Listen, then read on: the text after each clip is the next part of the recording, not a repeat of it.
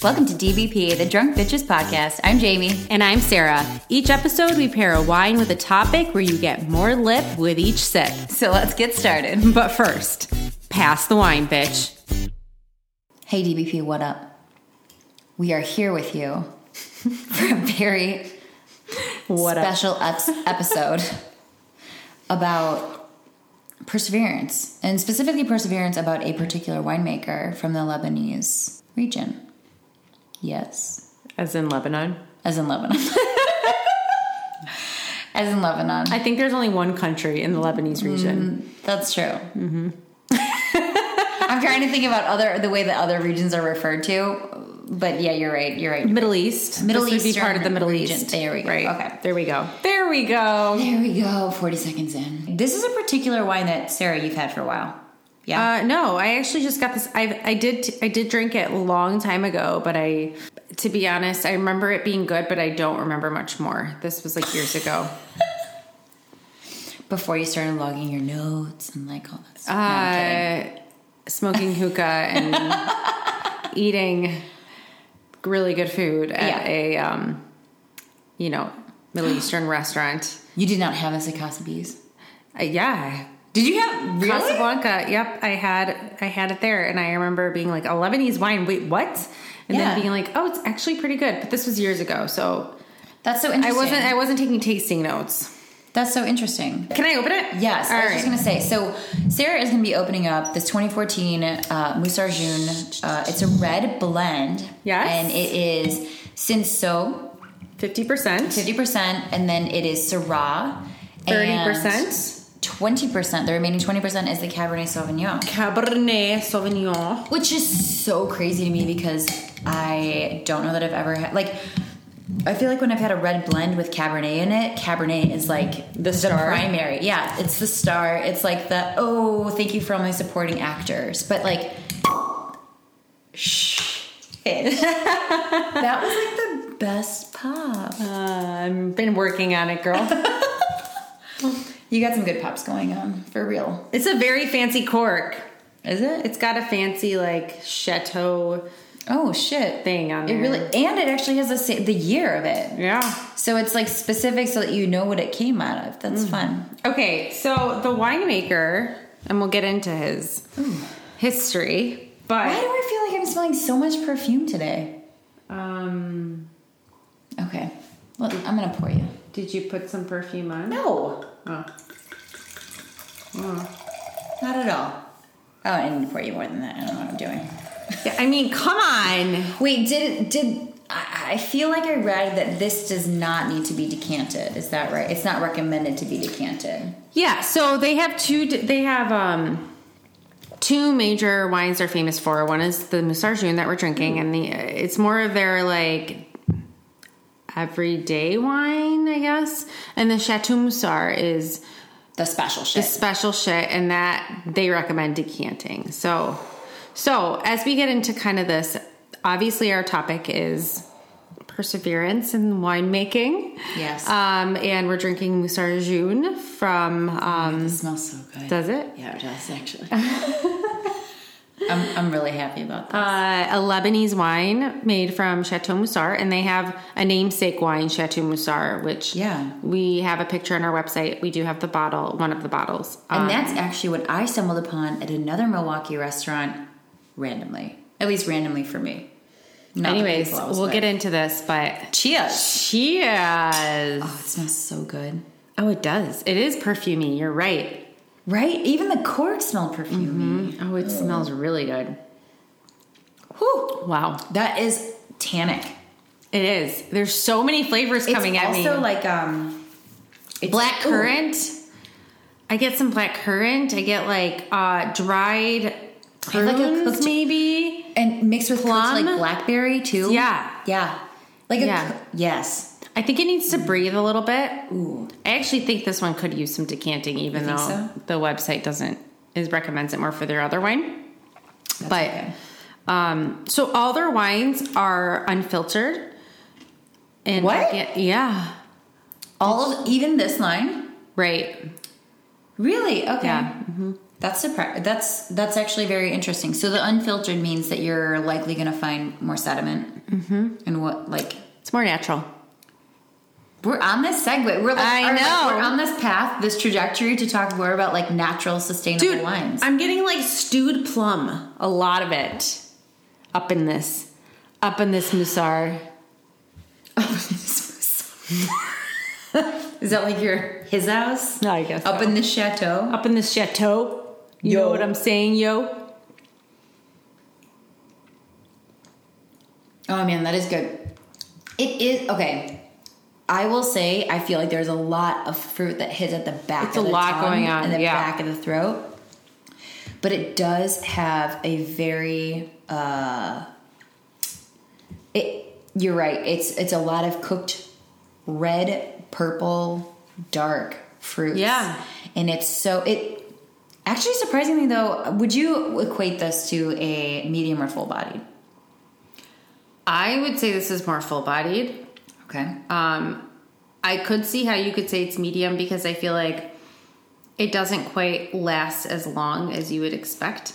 I wouldn't say it's an immediate clean finish, right. But it doesn't have that lingering, like you can wait like another minute or two before you have another taste. Spicy. Yeah. It's super spicy. It's like fruit and spicy. I feel like I could drink this all day and still get different things on the tongue and on the smell. Like Do you think that's because you just get more intoxicated as you drink? So you're gonna pick up different things. Jimmy, are you taking away from my from my profound moment in your palate? No. Yeah, that's probably the case. Kidding. No, I think you're right. Because I do think that at some point, you start, well, I do think that some of it's power of persuasion, at least like in like conversing with somebody else. So true. But if you sit there and you just like think about it and ruminate on like what you're experiencing in the glass, I do think that as things warm up, as things oxygenate a little bit more, I think that more is going to come to fruition and you can piece together more individual. Are you getting like a little raisin even? Yeah, but like I felt like it was like I was eating some sort of pie that has like blackberries and blueberries and like cherries in it. Oh, I see. I get a lot of plum. I don't know. I get a lot of like stewed. Now this makes you feel like I need to eat more plums, but it's a beautiful color too. It's like this like really dark like. Oh yeah, I'm digging it. Ruby red, dark jewel toned color. I'm sorry. I'm like staring in the distance. Jamie's got Sarah's this just look on looking her at face me. I'm trying to pull something out and I can't figure it out. It's a complex wine, that's for sure. I do think that it tastes a little oaky. Like I feel like really? I don't get oak. Really? I feel like there's like something that tastes like woody, maybe okay. not oaky, but like more, I don't know, foresty. Like I feel like I have like a cedar plank. Cedar. Maybe that's what I feel. Okay. It is kind of an alpine thing. Yeah. I can understand that.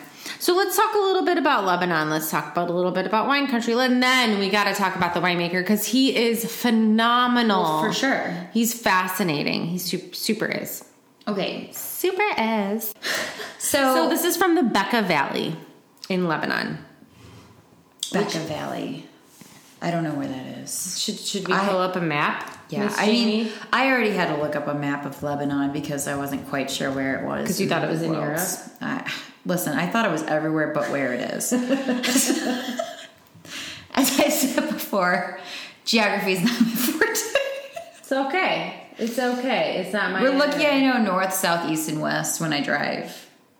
Which I guess that's a feat for many. Doesn't your car tell you that? It does, but I don't pay attention to it anymore. I don't need to. I just know. I am one with the directions. Are you one with the earth? Just not the map. I'm one with the directions, not the map. You're one with the earth. Oh my god. That's hilarious. Yeah, where specifically? So it's on the Mediterranean. Yeah. So think so Cyprus, if anyone knows where Cyprus is, it's right in the middle of the Mediterranean. And if you went, oh God, forgive me for my How dare you? You know how much I love the how dare yous. How dare you? I was just watching, I think, a Friends episode. Oh, an Office episode. Okay. And they say, how dare you? So They do? they certainly do. This is like season 4. In what context? I don't know if Pam or Jim says it to one another, but they definitely say, like, somebody says something, they're like, how dare you? How dare you? It was wonderful.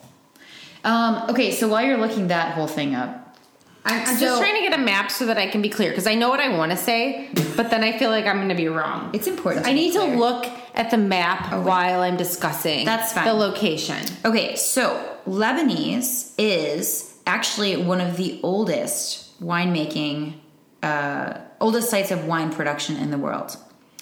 According to Wikipedia, unverified sources.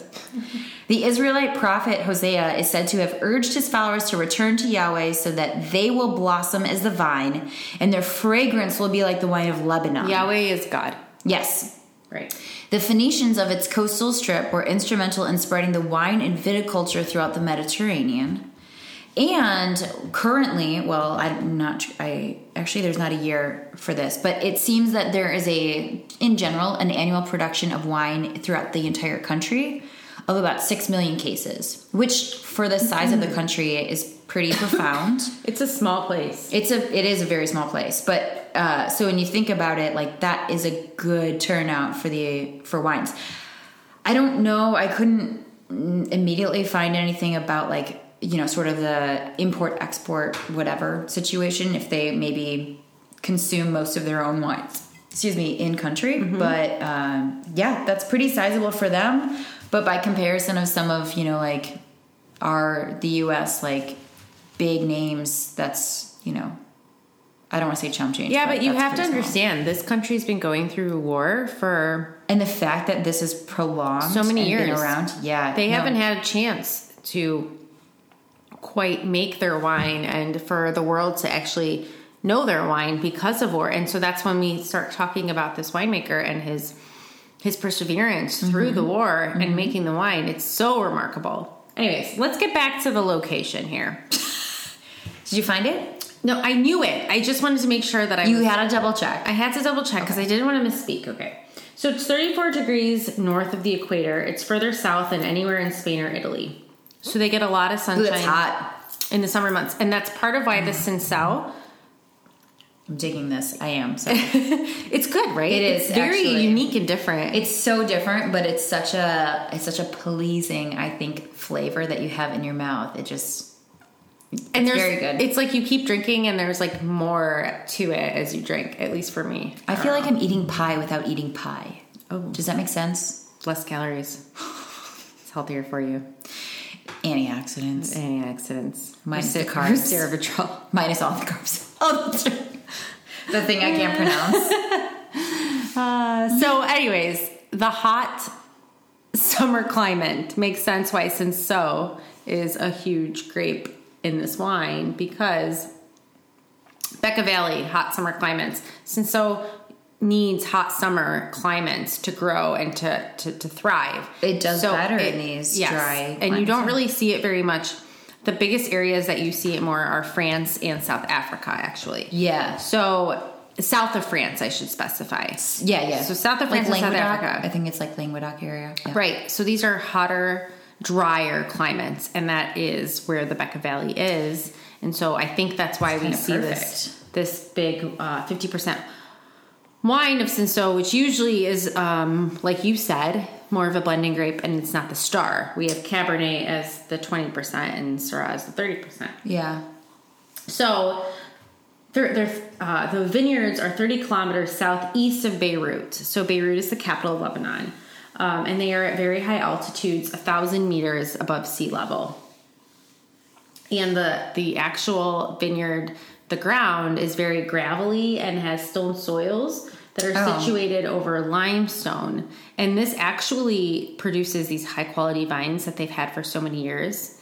It's like that harsh climate. I feel like they have to like dig deep, like the roots have to dig deep in order to survive. But limestone, that's like it's actually softer. Yeah. Right? Isn't it? Like, which is the irony always to me, because I think limestone, I think stone, like super hard and impenetrable, but like, isn't it more like, it can be like more crushed or whatever. So anyway, that's really interesting. Well, also, they have cool nights because they're at high altitude. So that's always good for grapes. Hot summer, dry, but cool nights. Yeah. So these seasonal temperatures, they actually have a longer ripening period than most other wines, even though they really, yeah, interesting, right? So they call this a pure alpine environment, which is, again, you wouldn't equate Lebanon with that, right? No, not really. I think when you think of anywhere in the Middle East, you think mostly a desert. But this environment requires little to no intervention in making the vines healthy. So this brings us to the fact that all these wines are organic and are unfiltered. All of the wines. So little intervention, right? So it's the more natural way of making wine. And again, sort of trying to pull specifically through what the vines produce and not really trying to mess with anything else, not really doctoring it, if you will, in any form or shape. Because this is actually unoaked. I know I said I felt that there's like some foresty, some sort of maybe cedary nature probably to it. The terroir. Yeah, exactly. It's a terroir. It's not because it was oaked. Because these were actually, this Musarjun was actually, oh my God, where did I just lose it? Oh, it was fermented in cement-lined vats.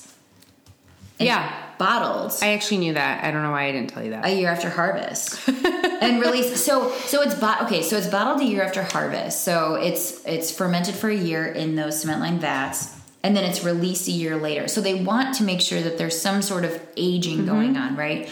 So we're drinking the 2014, which means that it actually wasn't purchasable until probably 2016. Right. When you think about all of that. Yeah. So that's pretty cool. And this was Musar was the first in Lebanon to implement organically certified viniculture. That's cool. And this is also that vegan. Was in 2006, right? This is also vegan. Yeah. Yeah, because it's unfiltered. Isn't all wine vegan? I mean, I think some could argue that it's not always, depending on some of the practices that... You mean things they add to wine? Kind of, yeah. That's disgusting. I know. But anyway, I wanted to mention that for those of our vegan listeners who might be interested. This is an off-the-beaten path. I wouldn't even know how you would go about being verifying that.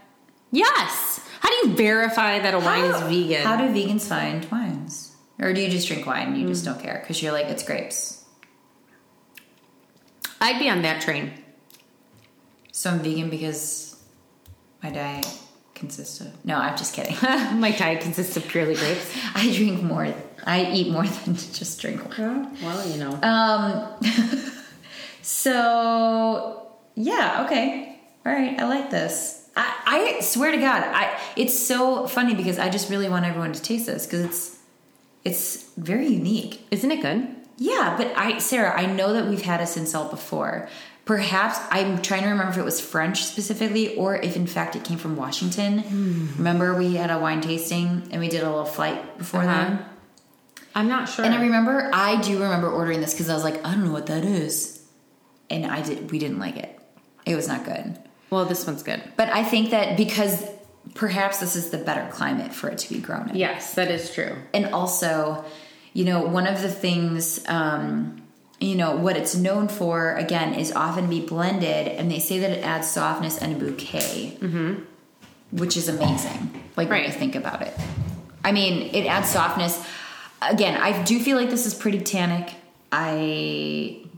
It's even quite acidic to me. I don't know. Really? Yeah, a little bit. And I don't know if that's just because it seems like I just sort of started to get that. I might change my mind on that in a couple minutes because I'm just letting this sit Ask for her a minute. later. Ask her towards the end. Ask me towards the end of the episode. The podcast episode, how she feels about it, and we'll get into that, I suppose. I'll continue to weigh in, don't worry. Okay.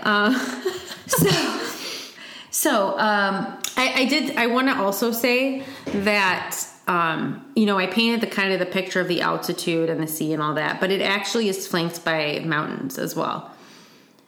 So it's a valley. Yeah. It's a valley. You said it's the Bekaa Valley. Right.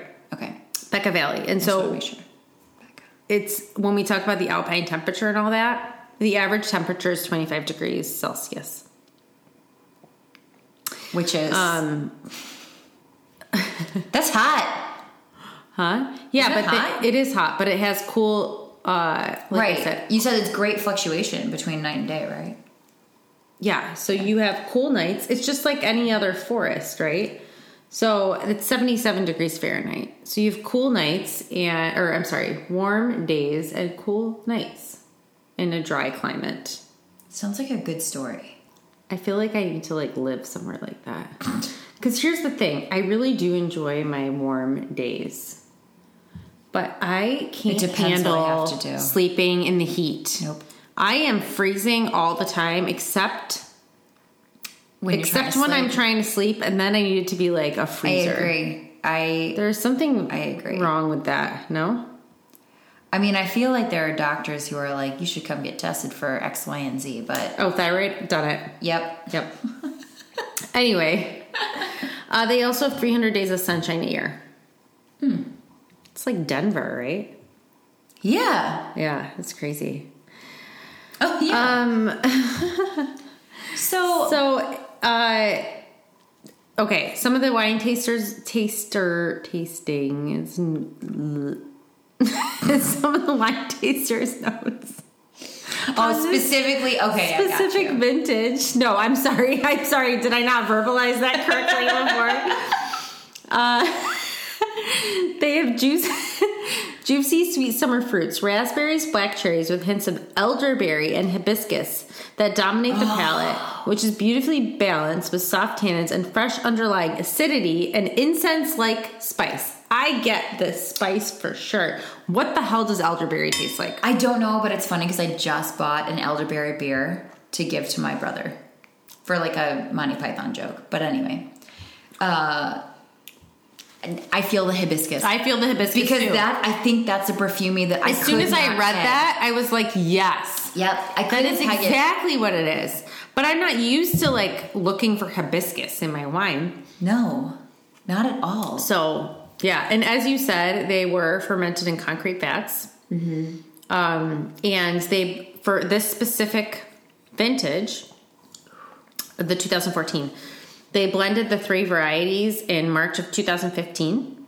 It rested again in concrete vats until being bottled in the summer of 2015. I feel like you don't get that much specification.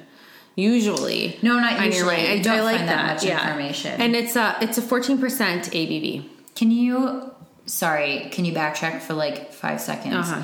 So, oh my God, what was my question going to be? The flavors again. Mm-hmm. So the hibiscus, the elderflower, or elderberry. Oh, tell me about cherry. the tannins thing. That's what I wanted to know. Soft tannins and freshly underlying acidity and incense-like spice. Okay, maybe the acidity is underlying, but I mean, I do think that the tannins are a bit more pronounced. I'm not sure that they're soft. They're not like overpowering or like You know what I abrasive. think it is? I do think the tannins are soft. I think what you're getting is that spice that you're equating to a tannin. I'm getting a lot of dryness in the mouth there. Yeah? No, I don't get it. I am. Not that it's bad. Again, I think it is actually quite fitting to the wine. But Okay. So I think like you said, fitting to the wine is the story. Chateau Moussard was founded in 1930 Okay. by Gaston. I'm going to Gaston. butcher it. Gaston. But that's like French. They're French. They are Okay. Okay, so Lebanon and France have quite like the history. Okay. So yes, they are technically, like, if you go way back in their history, they're French, but they've been in Lebanon for generations. Yeah. Okay, so that makes me... Okay, so Gaston and Serge. Or Serge. I think it's Serge. Yeah. Serge, yep. So Gaston Hochar initially burst on the international scene in 1979.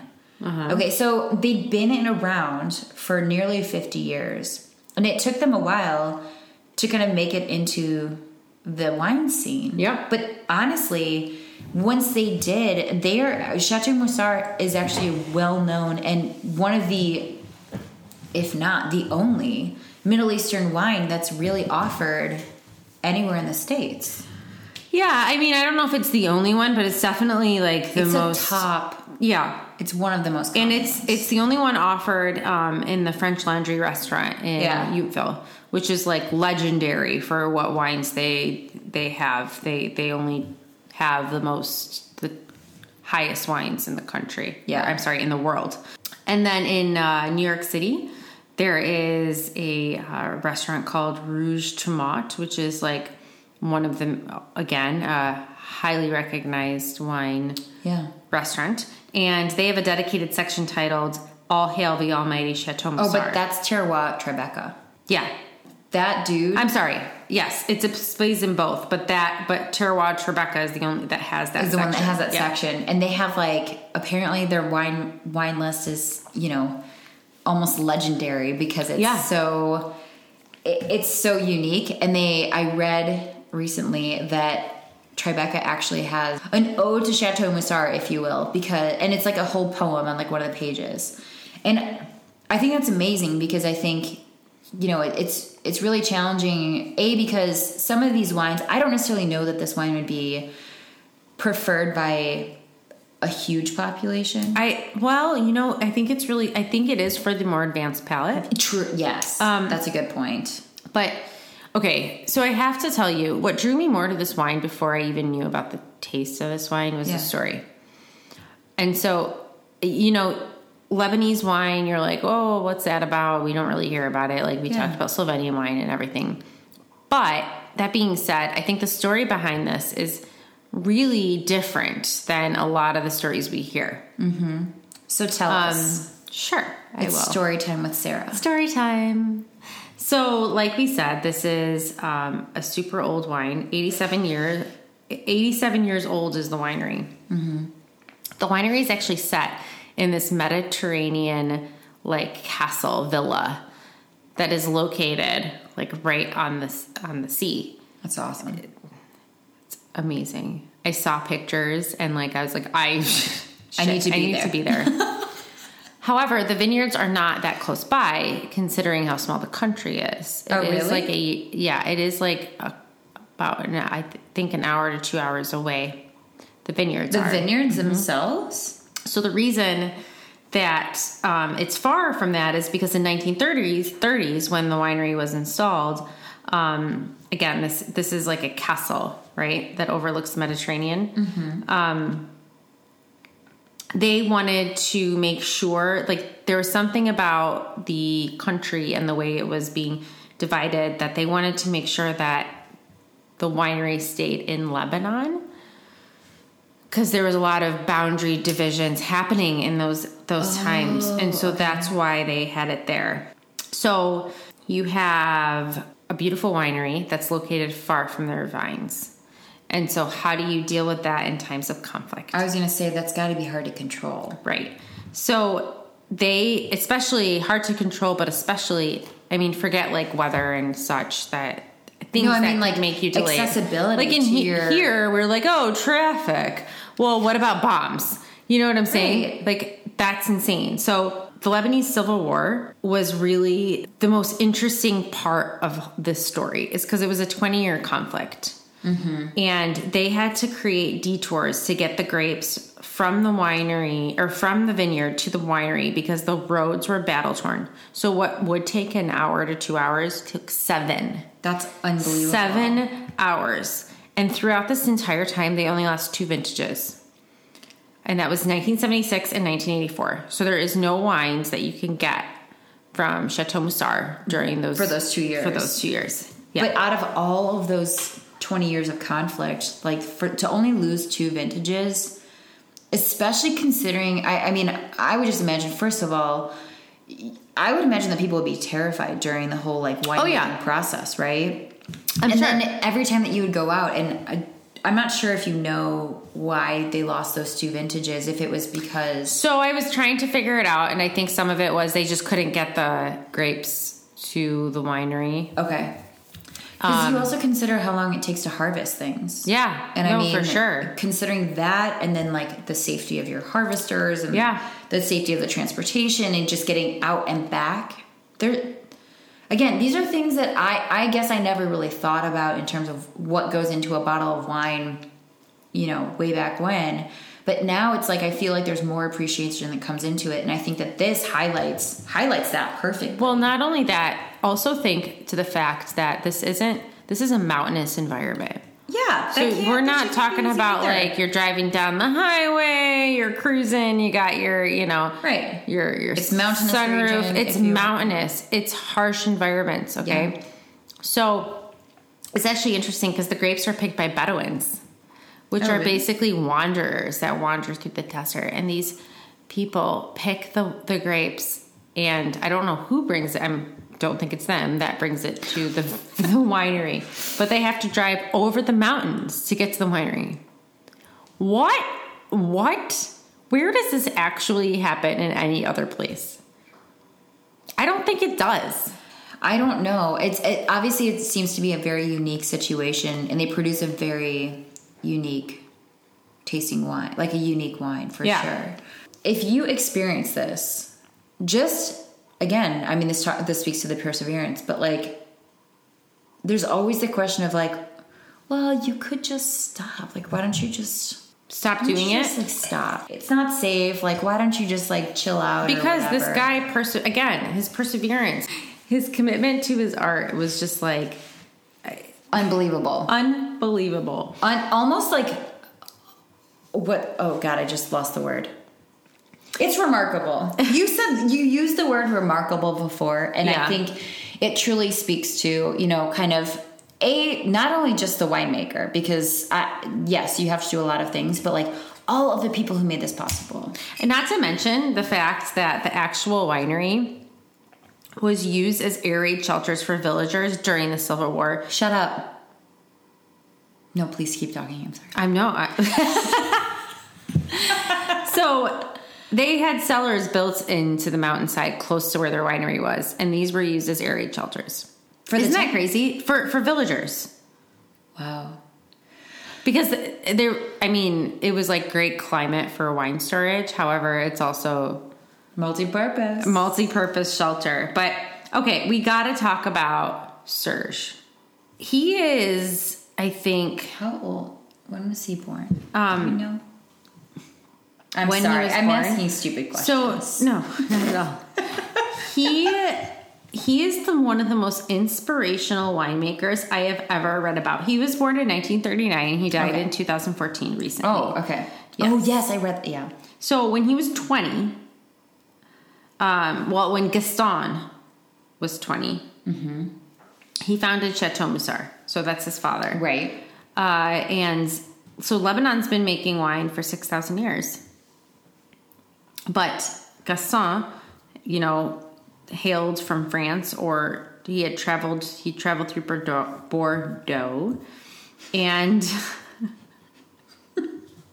he had friends that were stationed. Beaujolais. No. Beaujolais. What? Bordeaux. Gotcha. Bordeaux.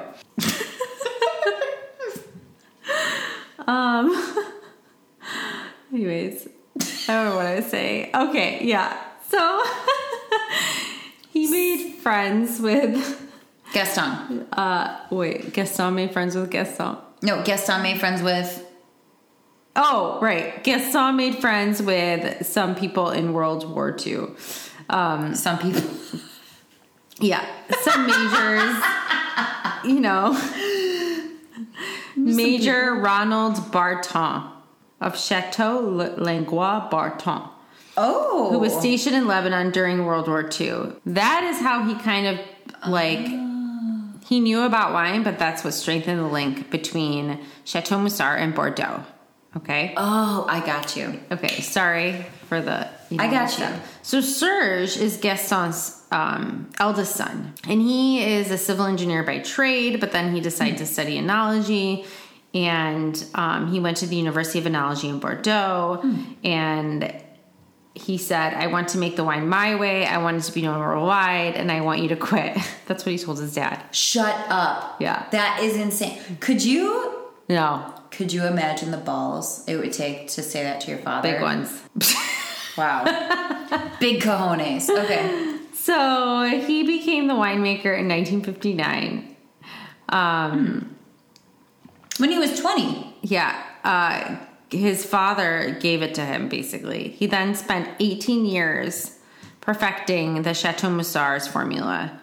And in 1984, he finally was recognized in Decanter Magazine's First Man of the Year for producing superb quality wines during Lebanon's civil war.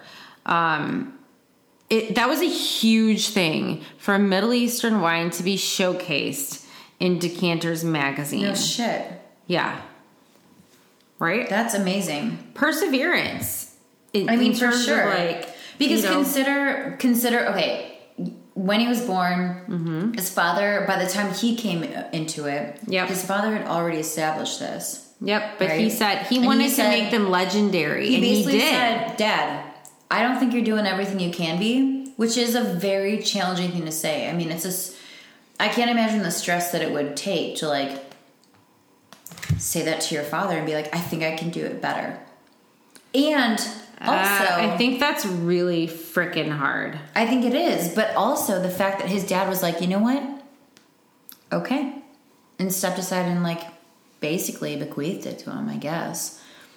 And just said, I think that you can. I like that you said bequeathed. I think that it's amazing. And actually, just the fact that it took... So he took over in 79, you said? Wait, when did you say? I'm sorry. When did he take over? Yeah. I believe I was poorly doing math. 59. 59. Okay, Yeah. so he was 20 because he was born in 39. Yeah. And then it was in 84 that he was first recognized. So consider that amount of time. It's a huge amount of time. What are we talking about? Chatting like over 20 years. And I mean, he had to have like done something good for a few consecutive years. I haven't done anything that long. Oh yeah. Well, except be alive, breathe. Yeah, hey, it takes a lot to live and breathe, okay? But the fact that he actually, you know what, you're not going to get everything you want, and you're not going to be the best of the best in a short turnaround time. No, you got to work at it. Almost you're an outlier, right? You have to work at it, exactly. And it's like, he knew that he was going to attain something really fucking phenomenal. And he's like, you know what? It's going to be slow moving. Mm-hmm. We're going to inch towards it, and we're going to make sure that it's done right. We're not going to try to rush into it and like do something great for a couple years and then it's going to go downhill. He literally just gradually grew it into what he wanted it to be and what he aspired to have Chateau Moussard be. And God, that is amazing. Amazing. It really, truly is. Yeah. So the wine we're drinking actually started in 2007. So this is a newer. This is their newer line. In 2010, Serge received the Lifetime Achievement Award from the German magazine Der Feinschmecker. What? And he's got a couple sons. Der Feinschmecker.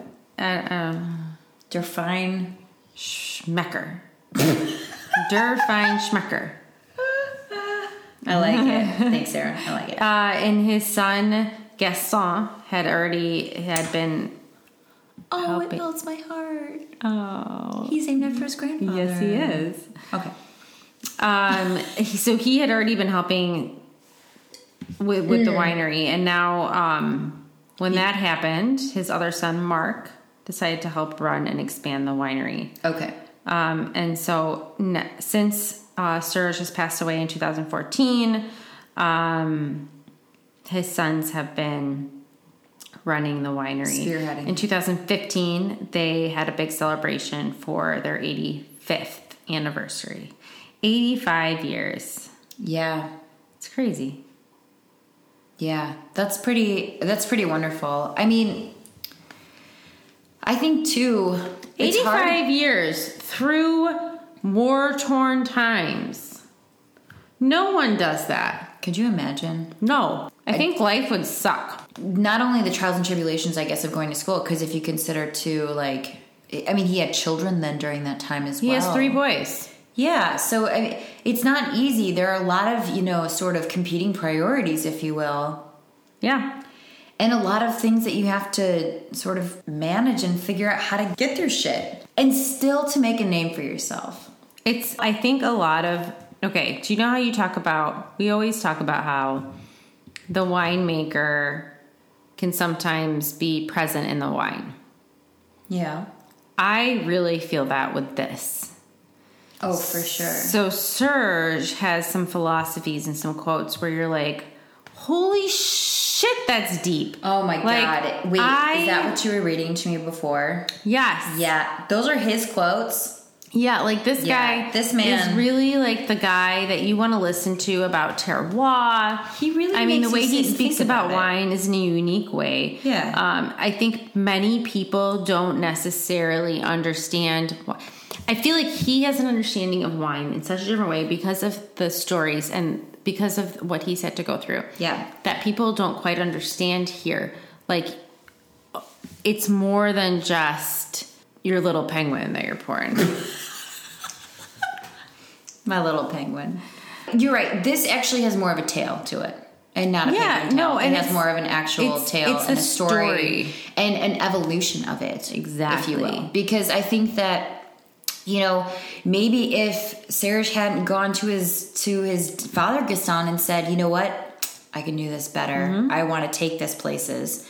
I want to make this legend. Wait for it. Dairy.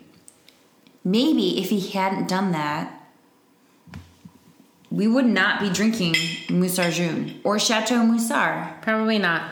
It may not have crossed the international waters and probably not become what it is. Because I think you're right. I think that there is, what has been accomplished definitely speaks to what a winemaker puts in. And I think that that's sort of what you and I have, talked about, not only in the podcast, but also, just like together.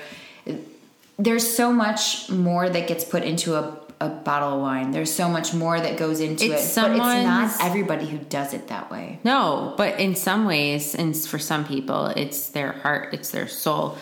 And so I think that this is like for so many years, this is such a good representation of that. So I'm gonna talk about some of the quotes, and then I want to talk about how he actually got on the map here in the United States. So one of his quotes: "Wine is communication. We agree on one word to use, but sometimes the meaning of that word for each of us is different. This is how we can communicate more clearly through wine." Okay, that's an okay quote. Next quote. "Each time I taste my wines, I discover a new dimension to my wines. As a wine gets older, each bottle takes its place. I'm at a point where now each day I drink a completely different wine." Interesting.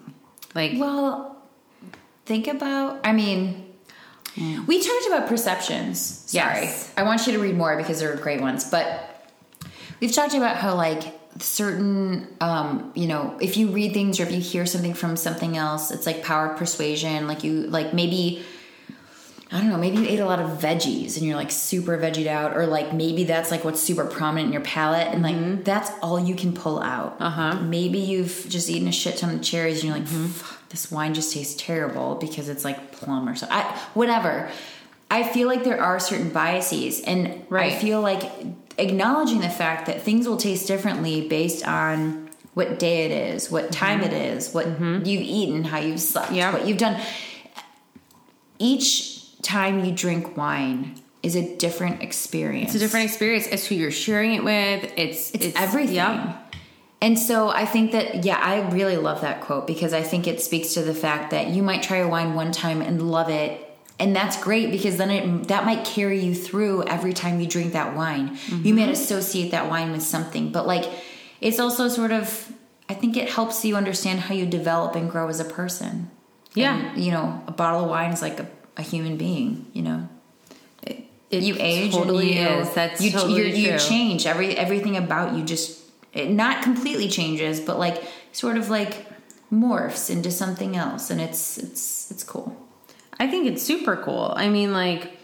To to be able to taste someone's experience through what they've made. Yeah. You Ooh, know? I like that. To taste someone's experience through what they Yeah, made. like it's insane. And like this guy is Taste the experience. It's like taste the rainbow. But I mean, his philosophies I think are so touching. Like I am so intrigued by this man. Yeah. I'm sad that he's dead. Read me more. Okay. He says, good wine should be dangerously enjoyable. I want to make a wine that troubles me. Oh my God. Wait. I think that's amazing. I think that is his cornerstone for like what his wine is. I want to make a wine that I troubles want to me. make wine. You know what that is? I want to make wine that makes me think. I want to sit there and like really think about this and like enjoy it and like talk about and like, I mean, holy shit, is that deep? Yeah. But even if you take that and shift it into like maybe the more literal sense of like, I want to make a wine that troubles me. Like he goes through these like extra steps and extra things that he needs to consider that other winemakers don't. But that is what creates such a unique experience in the bottle.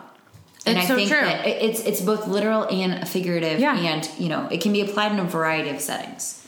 Here's another thing I think is interesting.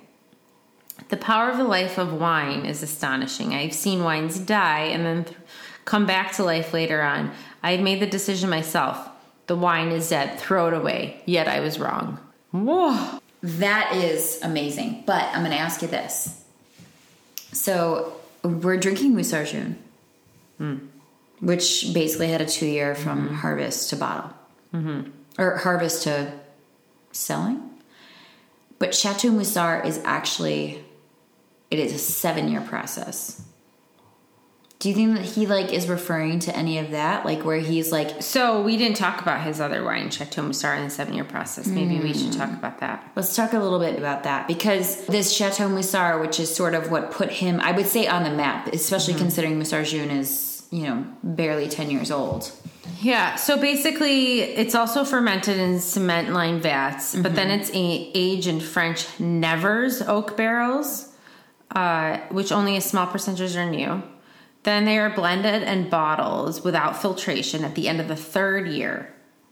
But then they don't get the final blend until they're aged another 3 to 4 years, and then they're released in their 7th year. So it is like literally a 7-year winemaking process. And there is, I think one of the really cool things about their website is they give you really like detailed instructions on how to drink their wine. Drink it, store it, all of that. Especially the Chateau Musar, because it is like this like 7-year unfiltered wine. And they talk about like how to decant it, how to open it, how to store it. I mean, like, well, and that's the funny thing about these wines that are unfiltered, because so when you talk about that, like that means that you're going to have sediment, you're going to have extra maybe lees like still like sitting in there, like dead yeast particles. And I don't think it'll kill you to drink it, but like you probably don't want to disturb it. So the way you store it, how you handle it should be very gentle.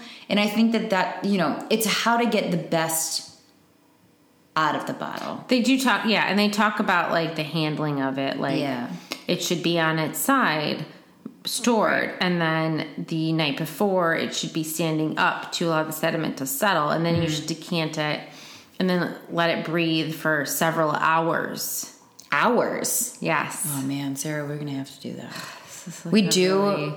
Sarah found a bottle. So I found a 2009 of Chateau Musar, which I had to special order, and we are not drinking it today, but we will be drinking it in the future as a celebration, bitches. But I will say, I actually had a Chateau Musar myself at actually the Potawatomi Casino. Oh my god, the steakhouse. And did they do it right? We ended up getting the 96. This sommelier actually came out and did like the bottle opening. The sad part is the cork actually cracked. Oh no. So you're a little concerned about it right then and there, right? And so then it was a big deal because the sommelier was like, that he tried it first. He didn't give it to us until he tried it to make sure everything was like copacetic. But they decanted it, and they did not. I've read about ways that you can decant, and when you decant, you should use like a candle so you can see through the bottle and make sure no sediment gets in. Oh, interesting. But there are other ways that you can do it where you have like a filter that you put at the top of your whatever decanter you're using. And take out any sediment or extraneous particles that you don't want. But I will say we drank it quickly, but it was something that was like so interesting. It was not oxidized. It was like somewhat kind of nutty. Like it was very cool because I also, when you drink a wine that's that old, I don't know, I felt like I was drinking part of history. Yeah, for sure. You know, and I was like, I just can't. Especially from somewhere so far away. Yes, and I'd never had a Lebanese wine before. That was the first time. So this is the second time. Okay. But it's amazing because, again, you think 7 years in the making, and you think a lot can happen in 7 years. I think about the Civil War, right? Yeah. And I think about if these bottles are actually housed for a total of 7 years, could you imagine how much wine you have on hand at that point in time? And what if something happened? Bombs. Someone attacked. Someone made you. I know that in the World Wars, like they made people destroy all of their wine and like literally pour it out. Yeah. Could you imagine? It didn't happen though. It did not. They persevered. Yeah. They did it. They fucking did it. So another quote from Mr. Surge. What you taste is truth. Whoa, hold on. My religion is wine. It is a gift, which is a miracle of life. I am a Maronite Christian, but it is not there that the core of my humanity lies. It lies in accepting the other, in tolerance, which is the only lesson for humanity, and which is one of the chief lessons which wine can teach. Shit, dude. Wine is a teacher. That is freaking amazing. Signing me up for school. I think okay, so this man is like extremely profound, and I think that he has a very interesting way to connect wine and humanity. I think that he understands that like I know that you read it at the beginning of your quotes about the communication thing. But to me, how that speaks to me is that wine can speak regardless of how you communicate, right? Yeah. So, like, maybe you speak French, maybe you speak Japanese, maybe you don't, maybe you are deaf. I don't know, but you don't need to have the same exact language to speak with one another. No, you don't. If you can share, again, we talked about the experience of wine, right? If you can share wine with one another, and it's an experience, and you can speak to each other through wine. If you're drinking shitty ass wine, guess what? You're probably gonna fucking hate that person, right?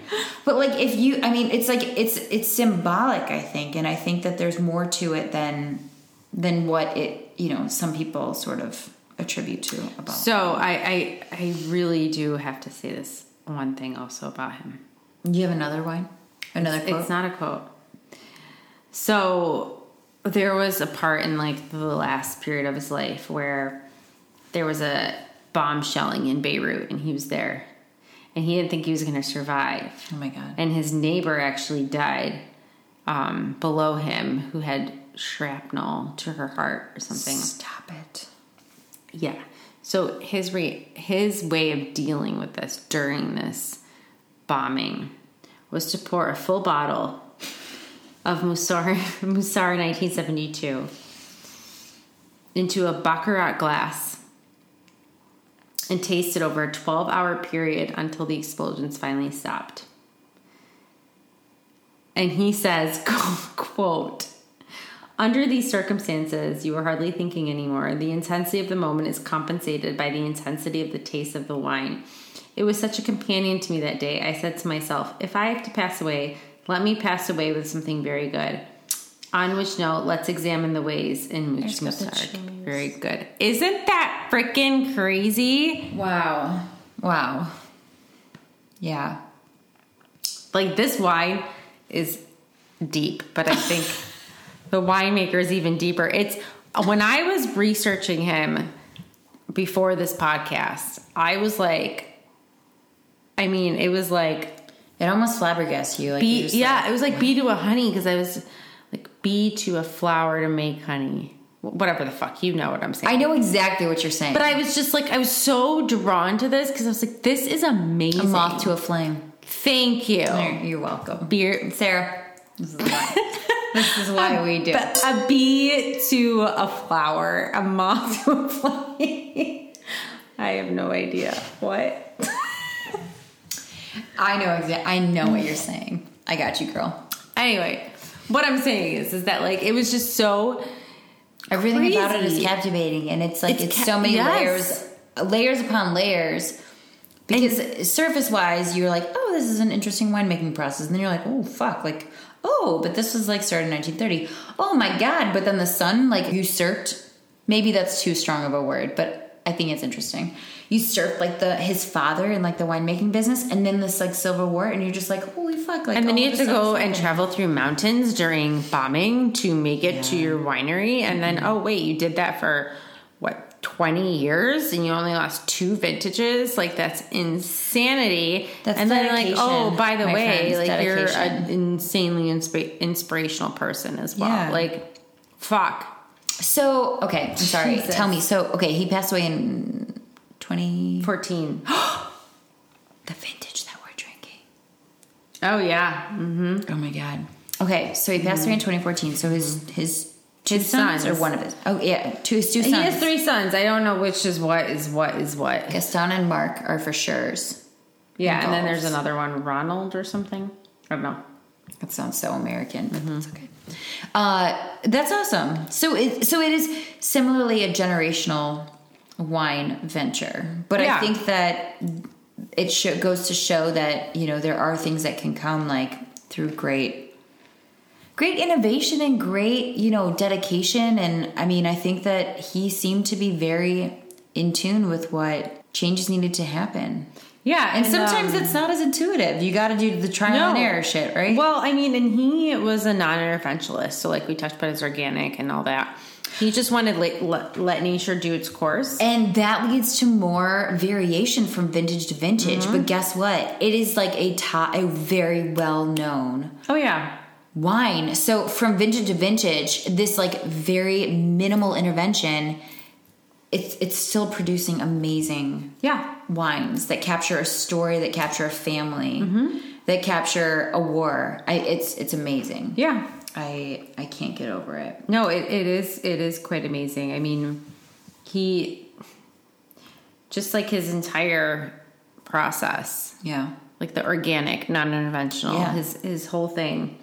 Like you said, it's crazy. So he also uses very low levels of sulfur in wild yeasts and doesn't worry about the high levels. Wait, sorry, what? Unsulfur? What? He uses very low levels of sulfur in wild yeasts. Okay. And doesn't worry much about high levels of volatile acidity because it's an aspect of his fragrance. Wait, volatile acidity that's a wine flaw. Yeah, he doesn't worry about it. Huh. That's interesting that he was just like, I don't give a fuck. I mean, he must have, I think so he waits longer than normal people do for bottling his wines. Oh yeah, you mentioned that. Yeah.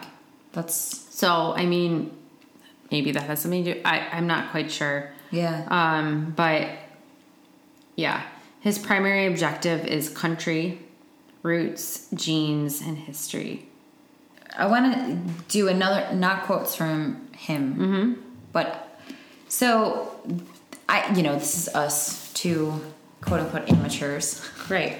Drinking this wine, but again, it's made a name for itself, right? Yeah, in the States.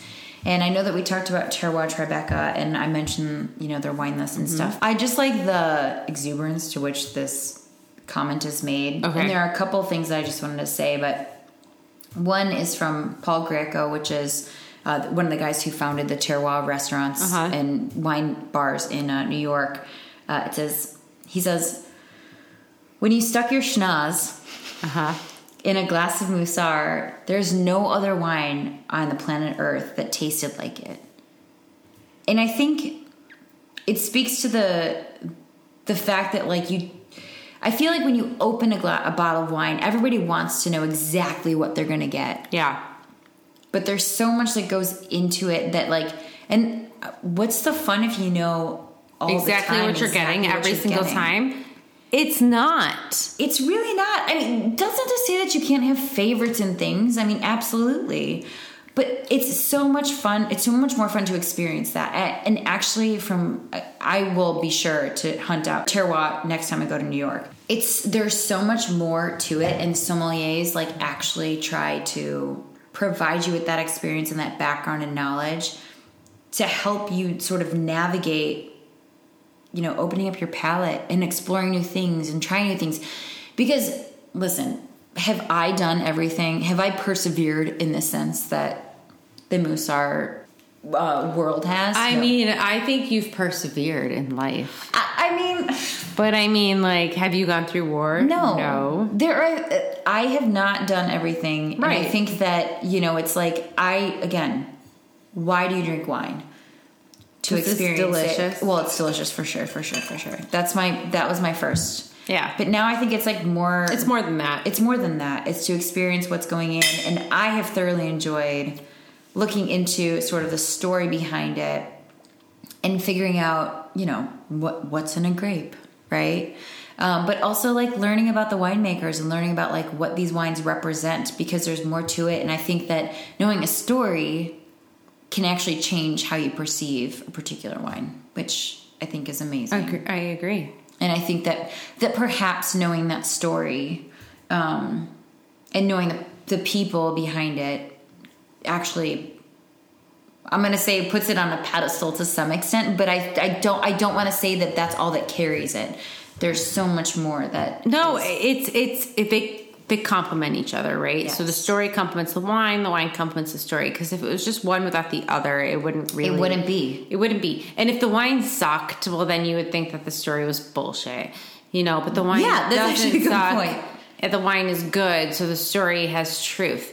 So you go back and forth with these things, and you're like, oh my god! When you actually put it all together, it is like you're drinking this, and you're thinking of him and these quotes and his words, and you're like, Oh, I'm so glad you read those quotes, Sarah. I'm like, I really hope that you guys like listen to that and like take it. I mean, read more about this guy. He's inspirational. Yeah, but Like- carry all of that information with you like throughout like the rest of your wine experience. Dude, I was reading his stuff and I was just like, I could not stop. Going down the rabbit hole. Yeah, it's She's like like, down I'm the gonna go. rabbit hole. I mean, like, I was like bookmarking things and like, I mean, it was insane. I still have so much I want to read about him because I Yeah. think he's so interesting. And I'm sad that he's dead because I would have loved to like, I don't know, talk to him. I don't know how that would happen, but like, Well, I think mean, it could. Yeah, but I think right? Wow, it'd be actually interesting to see if we could find any interviews. That he Interviews? has, Yeah, I was thinking that if we could find interviews. Ooh, that could be fun. The winery is open for visits. Cool. Yeah, so they do winery tours. So if you find yourself in the Lebanon area, Hit 'em up. Beirut, Maybe make a 70 reservation. kilometers away from Beirut. Not that far. I wouldn't mind visiting. Get some I'm hummus. trying to do math in my head. 70 kilometers. It's like 30 miles ish, 42? maybe. In 5Ks. Yeah, 3.1. something like that. Something. Yeah, actually, that's not even them. That's not that far. So Wow, I was definitely expecting it to be the opposite. Well, okay. no, it's not Okay. far. So I mean, if you find yourself in the Beirut area and you want to take a little road trip, very little road trip, go for it. I mean, I would love to visit and have some like really good food And wine. and wine, I think and it'd go to be- the castle. I do think that it would I'd be wanna quite an go to the experience. castle. And it would be one of those things where now that we know the story, that it would be even that much more meaningful to visit. Yeah. And sort of be around that. I don't know. I feel Dude, the castle's pretty amazing from the pictures. At least I'm gonna have. We'll post a link in our episode for sure, and then so that everyone can take a peek at that, and then find it, drink it, drink it. Call your local wine shops if they don't have it. And Musar June they're cheaper, affordable, but very good. Very good wine. 2014. It's really good. That's what we're drinking right now. Chateau Musar is their more, like we said, top-end wine. Yeah. They've been producing for quite some time. If you can find a bottle, we have a 2009 here that we didn't open today, but we will be opening, and there's also a picture of it on our website. Good stuff. Try guys. some Lebanese wine. I'd never thought of it. Lebanese wine. Who knew? I'm always going to be on the lookout. Yeah. But, I think this is the only one that has gained any international recognition. Obviously it's gained not just recognition, but notoriety. Yeah. Like honor. Yeah. But some of the reason why we haven't heard about other Lebanese wines is because they weren't able to export during all this war that they had. Yeah. Some of them just stopped making wine, period. But it does have that area has a very rich winemaking history. So we'll see if more comes out of there. But for now, we can enjoy some Chateau Musar. Yay! And Musar June. Man, Sarah, thank you so much for sharing everything that you have pulled up from this I don't even know what I'm saying. It's very deep. I think you said it way earlier on. Like this, it's not just that the wine is deep, that, like just drinking what's in the glass, but there's much more to the story that has very deep roots. Just like this Cinsault grape has very deep roots in like the dry climate. So many similarities. The layers. But this has been wonderful. This is a treat. I mean, it's something that's so off the beaten path, I think, but something that I think that a lot of people might actually enjoy. And so I would definitely recommend checking this bad boy out. No, it's good, especially if you're the kind of wine drinker who's looking to kind of expand your palate. It really does have a relatively clean finish. It's not immediate. It does. It's spicy. It's a spicy wine. Oh man, I'm really still digging this. Like, I just want to keep breathing it in. We're gonna find Jamie in bed with a bottle of Musar, smelling it. I'm just bottle of scent up, which is putting it back in the bottle. But anyway, well, thanks again, Sarah. Thanks for DBP listeners for tuning in for this episode. We'll be back to some more streamlined wines, I think, next episode. Yeah, but don't you worry, we got you covered. Oh man, it's so pretty. Okay, bitches, keep drinking. Cheers. Thanks so much for listening. If you like what you hear, please rate, review, and subscribe to our podcast on your favorite podcast listening platform to help spread the DBP word. Check out our website and blog at dbpcheers.com. And don't forget to follow us on Instagram at dbpcheers or on the Drunk Bitches Podcast Facebook page.